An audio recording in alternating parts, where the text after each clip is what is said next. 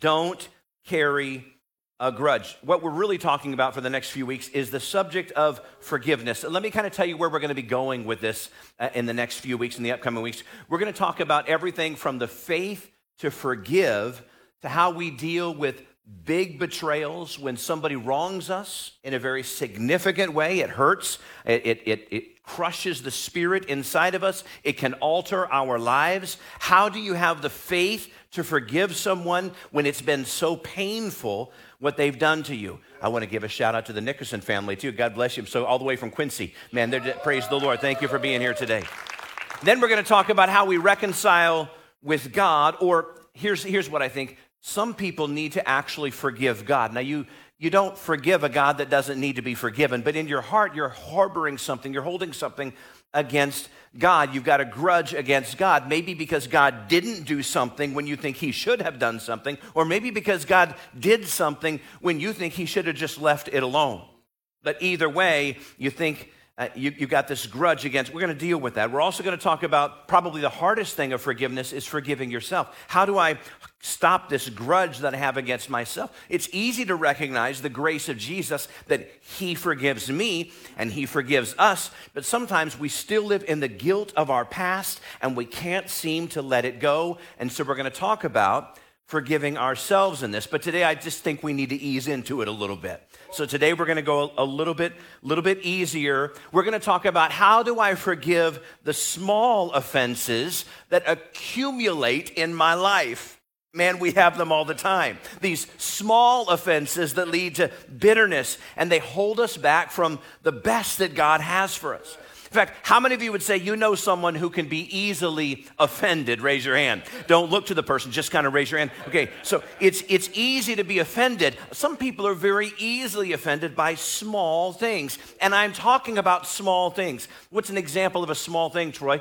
Well, I'm glad you asked. Maybe someone rolls their eyes at you, and it just kind of sets you off. Or maybe someone has a tone in their voice and it just triggers you and you get really offended at that. Or maybe someone forgets just to say thank you when you did something to make a difference in their lives. I get utterly offended, incredibly offended when I'm driving in traffic and I allow somebody to merge in front of me and they don't give me the wave. Right? Just give me the wave. If you're just too focused on driving, I can see the head bob, something. Listen, what I did out of my grace and my godliness, I gave mercy to you. I imparted to you the gift of merging, and at least you could have done is acknowledge that. Anybody get offended when somebody doesn't respond to a text message? Yeah, you know what I'm talking about when I say, listen, I hate it when I text somebody that really did elicit some sort of a response from them because I see the bubbles. The bubbles are on my phone. I know that you're reading my text right now because there are bubbles there. And then I'm like, they're going to text me back. And then the bubbles disappear. You were bubbling me, and then you ghosted me. Now I'm offended, right? You can even get offended by the little things from like social media. Man, isn't that a double-edged sword in our lives? What people post, how often they post it, if they comment on your friend's post, but they don't comment on your post, and you're like, well, what in the world? Mine was like the same. I don't understand. The unforgivable sin is if somebody unfollows you and you find out about it, right? We get so upset. These are, by the way, the small things in life. These aren't the big things. We live in an age of what I call perpetual offense. We're always offended. We're quick to be offended. We're quick to call a foul ball. We're quick to judge. We're quick to become bitter. And what I want us to understand in this time that we have together, this very sacred and precious time that we have together, is there is never a win in living offended. I've never found myself saying, I'm going to have a much better day because I'm offended. My marriage is going to be so much stronger because I am carrying an offense. My relationships are going to be so much richer because I am offended. There has never been a win in living offended. And that's why I tell myself, and I really hope that you'll internalize this and tell yourself, your life is too short and your calling is too great to be offended by something small. Your life is moving by, and your calling from God to love this world is too great to live offended, to be sidetracked, to be distracted, to be hurting because of the small offenses in your life. In fact, I love what the Bible says in Proverbs chapter 19. In Proverbs 19, verse number 11, some of y'all are like, it's on the screen, Troy. I know, but I want to look in my Bible too. Verse number 11, a man's wisdom gives him patience. Get this now. It is to his glory to overlook an offense. It is to his glory, to your glory, to overlook an offense. Listen, nudge your neighbor and say, I'm over it. Can you do that? I'm just like COVID nudge them, like, I'm over it. I'm over it. I'm over it. How is it that we as followers of Jesus Christ get over a grudge? How do we get over a grudge? You don't know, it's so fresh and raw inside of me. Well, you might want to spend some time looking in the mirror if it's that big of a deal to you and so raw to you when it's a small offense. I'm going to give you an answer to the statement. Here we go. I'm going to rephrase the question, and then I'm going to give you an answer. We're going to put it on the screen right now.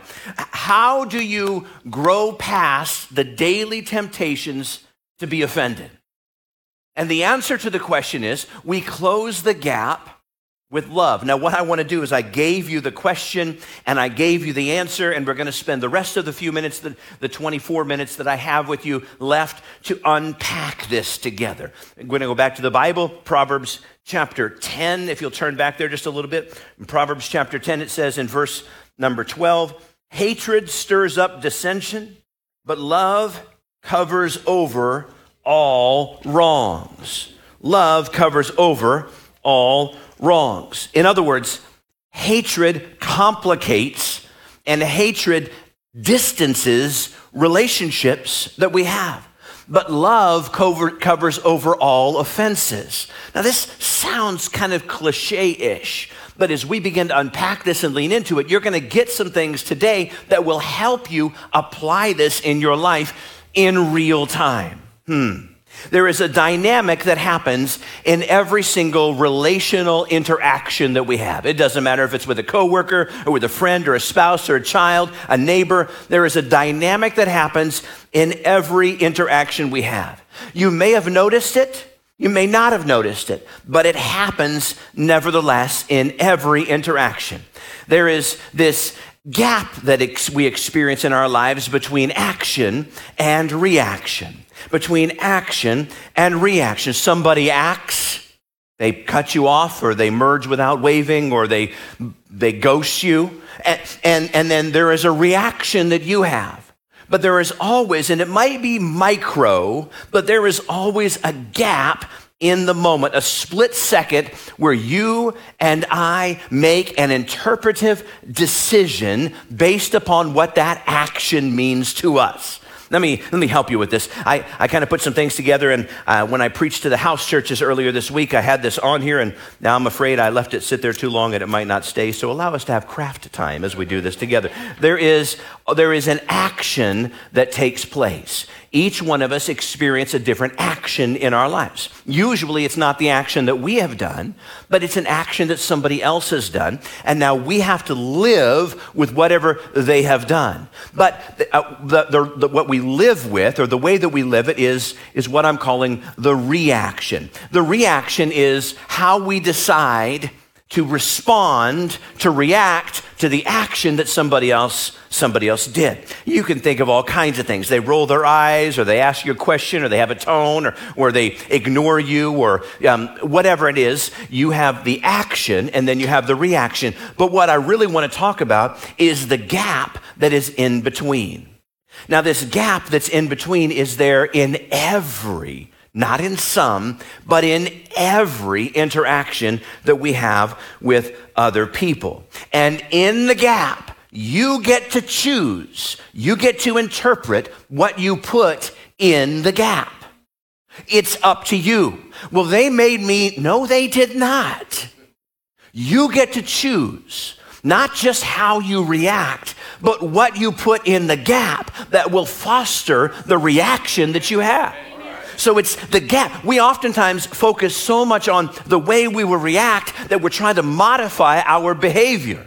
We're trying to think of things we should say when somebody says this to us, but we don't do it. Then we get frustrated because I should have said. And we talked about that a little bit last week as well. But I'm trying to help us figure this out. And the way we figure this out is by focusing on the gap. You see, the problem is we're horrible interpreters, aren't we? How many times has somebody misinterpreted you in your life? They interpreted the meaning behind your action. They interpreted the words that you said, and you're thinking to yourself, how in the world could you think that I meant that? How I would never have said that to you with that kind of intent in mind. Don't you know me better than that? How could you think that I would ever do something like that? We are terrible interpreters, aren't we? There is actually a name for this. Are you ready to learn something at church today? Here we go. This is called the fundamental attribution error. And it really is a real thing. And get this, the definition of this is kind of fun. I thought it was great to look at. It's the bias to attribute our own actions to our circumstances while attributing someone else's actions to their character. Let's leave that up for a few seconds, okay? Because I want to leave that up as I try to unpack this just a little bit. What we do is we attribute our own actions to some sort of external thing that happened to There's a reason why I did that. Don't you know me better than that? Come on, man. Give me the benefit of the doubt. I've got a good explanation for what I've done. But all the while, we attribute somebody else's actions to their character.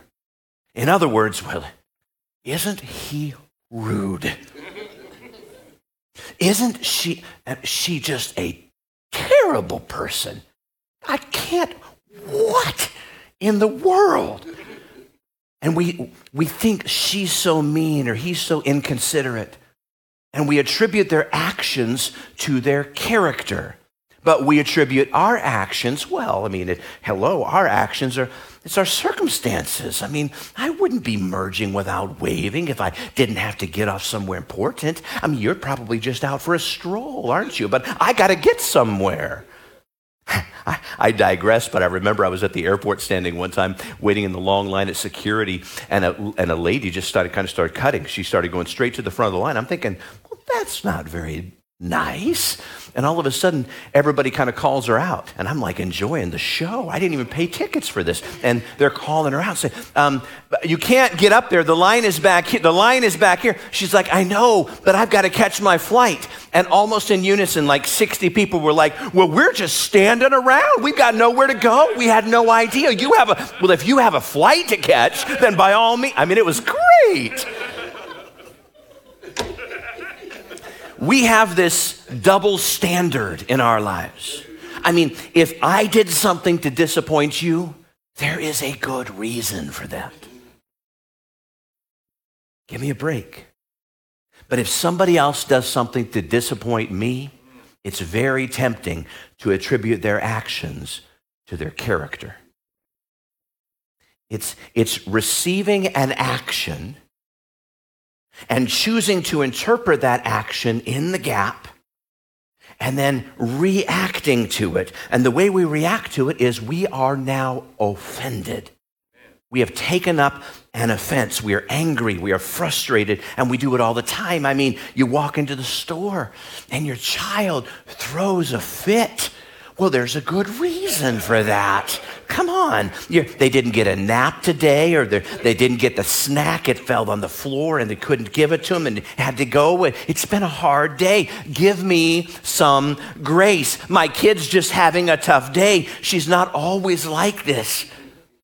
But when someone else's kid throws a fit in the store, you determine that their parents must be incredibly lazy to raise such a demon-possessed terrorist that's in the store right now.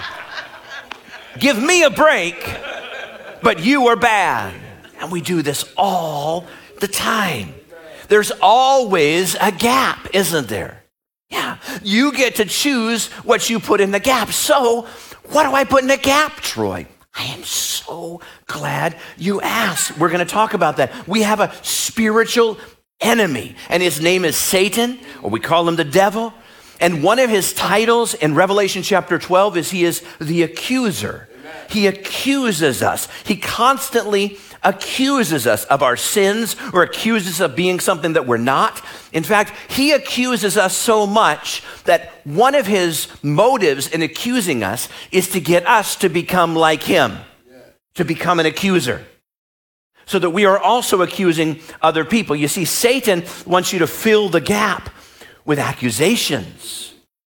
He is the accuser. And he wants you to accuse others. Well, she only cares about herself. But he doesn't care about me at all. You can't trust anybody. Everybody's in it for themselves. And we put that in the gap. And we live that way. The devil wants you to close the gap between the actions that took place and your reaction with accusations. And when you do that, when you choose, they didn't make you go down that road. When you choose to fill the gap with accusations, accusations will erode marriages. Accusations will split friendships. Accusations will destroy churches. And it's exactly what the devil wants you to fill the gap with is accusations. Oh, we do this just almost naturally. That's our sin nature that's coming out. Why is it I do the things I don't want to do and don't do the things I want to do? Why is it I fill the gap with accusations when I know I don't want to do that? We can fix this. You see, God wants us to fill this gap with love. He wants us to fill the gap with love. Remember, we said in Proverbs chapter 17, just a few minutes ago, we read from Proverbs 17. Let's look at verse number 9. He who covers over an offense promotes love, but whoever repeats the matter separates relationships, close friends. Cover over the offense. You're promoting love. What does love do? Love gives the benefit of the doubt. Amen. Love chooses to believe the best. This is not easy. Again, it sounds kind of cliche-ish, and some of you literally just came out of a conversation like this, and you chose accusation. And you became offended on your way to church. Hallelujah, Lord, you're so good to me. Can't hardly stand them, but I love you, Jesus. Love trusts the other person. When my lovely bride of 30 plus years says to me, Troy, did you take out the trash? That's the action. I now have a split second, maybe a few more seconds than that, to fill in the gap. Well, I guess you're saying I'm lazy. That's what I'm hearing you say. You're about the laziest buffoon I ever did meet, right? Or why doesn't she take out the trash? Or maybe I feel, why is she always nagging me? Love doesn't do that. Love doesn't do that. Love says, well, she's probably curious if I took out the trash. Love chooses the best. Love doesn't choose accusations. You choose what you put in the gap. You choose that.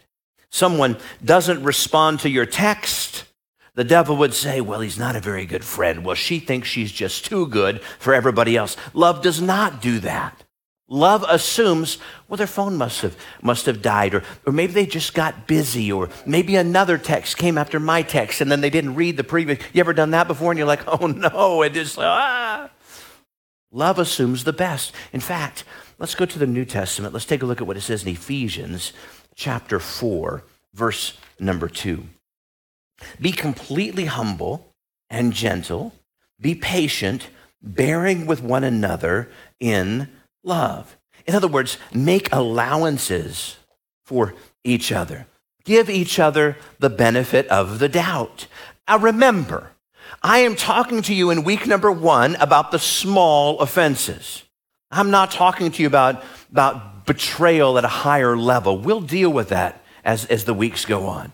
But I'm talking to you about these small offenses that seem to happen all the time.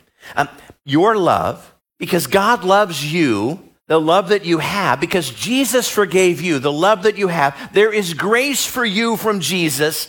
So the love that you have should extend grace to other people. Make allowances. Someone's behavior is not all about you. Man, that's hard to believe, isn't it?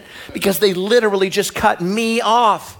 There must have been something about me that caused them to do what they just did. It's personal.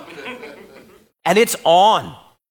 That is so like the devil, isn't it? To remove me from my calling, to take me away from God's best, to get me distracted, to cause me to be accusatory. Their bad driving is not about me. Their bad mood is not all about me. The edge in their voice is not all about you. They may just be having a bad day. They may be facing a battle of their own. They may have just gotten some really bad news.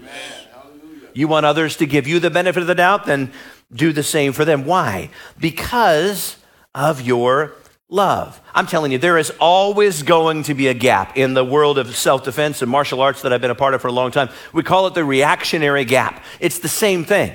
You've got your training, and you've got your training in action, but there's the reactionary gap. Something happens in there. You've got to interpret it correctly, and if you don't interpret it correctly, the next time somebody comes up and says boo, they're going to have a broken nose, right? You got to interpret it correctly. You've also got to interpret it correctly that you don't always think, well, that was nothing. And in fact, it was something, and you have to protect yourself or your family. There's always going to be a gap, but you get to choose what you put in that gap.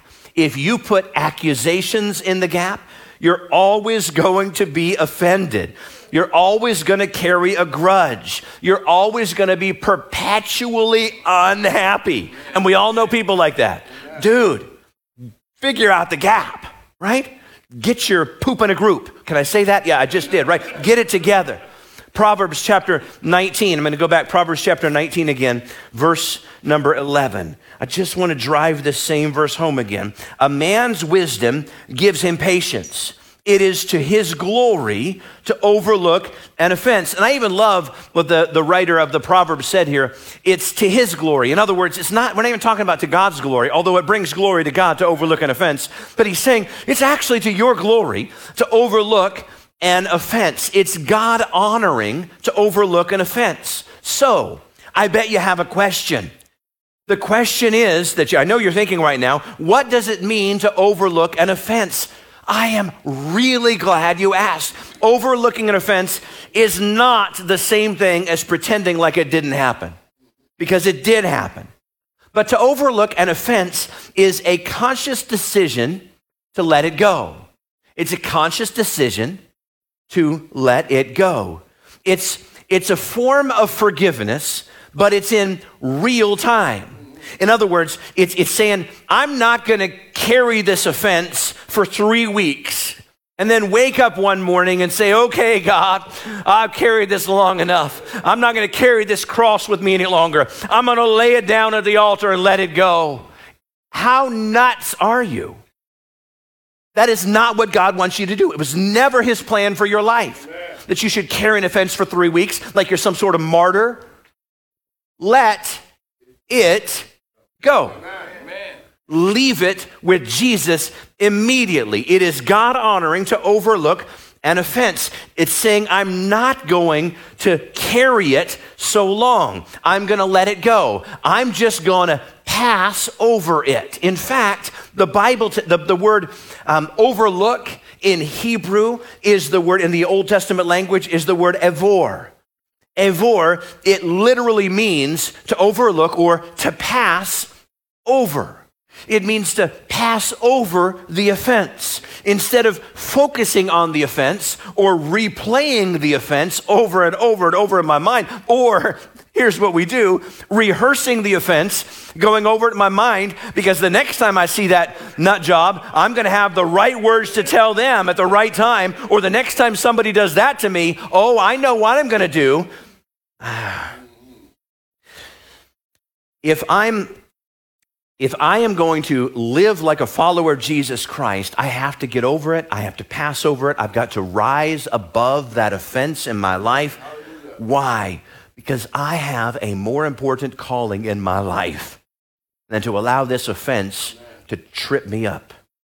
It's saying, I'm passing over it. It's saying my calling elevates me. It's saying my purpose lifts me. It's saying the devil wants to lower me into the offenses that would drag me down, but my God has a higher calling for my life. So I'm already over it. And this doesn't happen weeks later. It happens in this gap. And this gap is so quick. But it's in this gap. And the more you do this, the more you'll do this. In the gap, it's releasing it. It's giving people the benefit of the doubt. It's not taking things personal. It's not misinterpreting things. It is literally saying, God, I am rising above it. It doesn't happen weeks later. This is where I want the church to go. If you're watching with us online, if you're hanging out with us from another campus, if you're watching from anywhere, maybe a house church dialed in live instead of the video we send you, wherever you're at today, my hope is that you'll do this in real time. We're calling it real-time forgiveness. I'm choosing to let it go. Well, I let it go. I'm letting it go. This is not going to weigh me down. This isn't going to hold me back. This isn't going to distract me from my purpose. In the moment, in the gap, I am deciding it is to my glory and it is honoring to my great and mighty God to get above it, to stay above it. I'm already over it. You don't get invited to the party that everybody else gets invited to. I'm over it. It's not going to hold me back. God must have some sort of a purpose in it. Maybe they forgot to put me on the list. It doesn't really matter. I'm already over it. It's not going to keep me from my calling. Someone makes a snarky comment on social media. I'm already over it. I'm not going to let it weigh me down. I've got a more important calling in my life. My calling is to love. My calling is to represent Jesus Christ in every arena and area of my life. I'm not going to let it slow me down. Listen, don't let the small stuff take you off your mission to serve and to love Jesus Christ. Imagine if Jesus got off mission because of the small things and he just started kind of throwing a fit like we do. Matthew, you weren't paying attention in my Sermon on the Mount. And I realized there's a big old storm, but I couldn't possibly calm it. I'm so mad. Can you imagine if one of the Pharisees gave me a dirty look? It hurt my feelings. I'm just not in the mood to do any miracles today. It couldn't possibly happen. Or, Thomas, you didn't even compliment me when I opened up those blinded eyes. What you did was you just came and asked for more, and now you want me to raise a dead person. And I'm so frustrated right now. Did you not see what I've already done for you? Can you imagine if Jesus went down the same road that we go down daily? Jesus' mission was all about love. He was, he is, and he will always be the embodiment of love. Whenever you find yourself thinking or feeling offended, choose to show love. Tell yourself this: the calling ahead of me is greater than the offense that's behind me. You still have a calling from God. God has empowered you. God has equipped you. Your life is way too short and your calling is way too important to be offended by something that is so small. In the year 2021, don't be pulled down by the smaller offenses of this world. There is always a gap. And we choose to close the gap between action and reaction with love. Amen. Assume the best.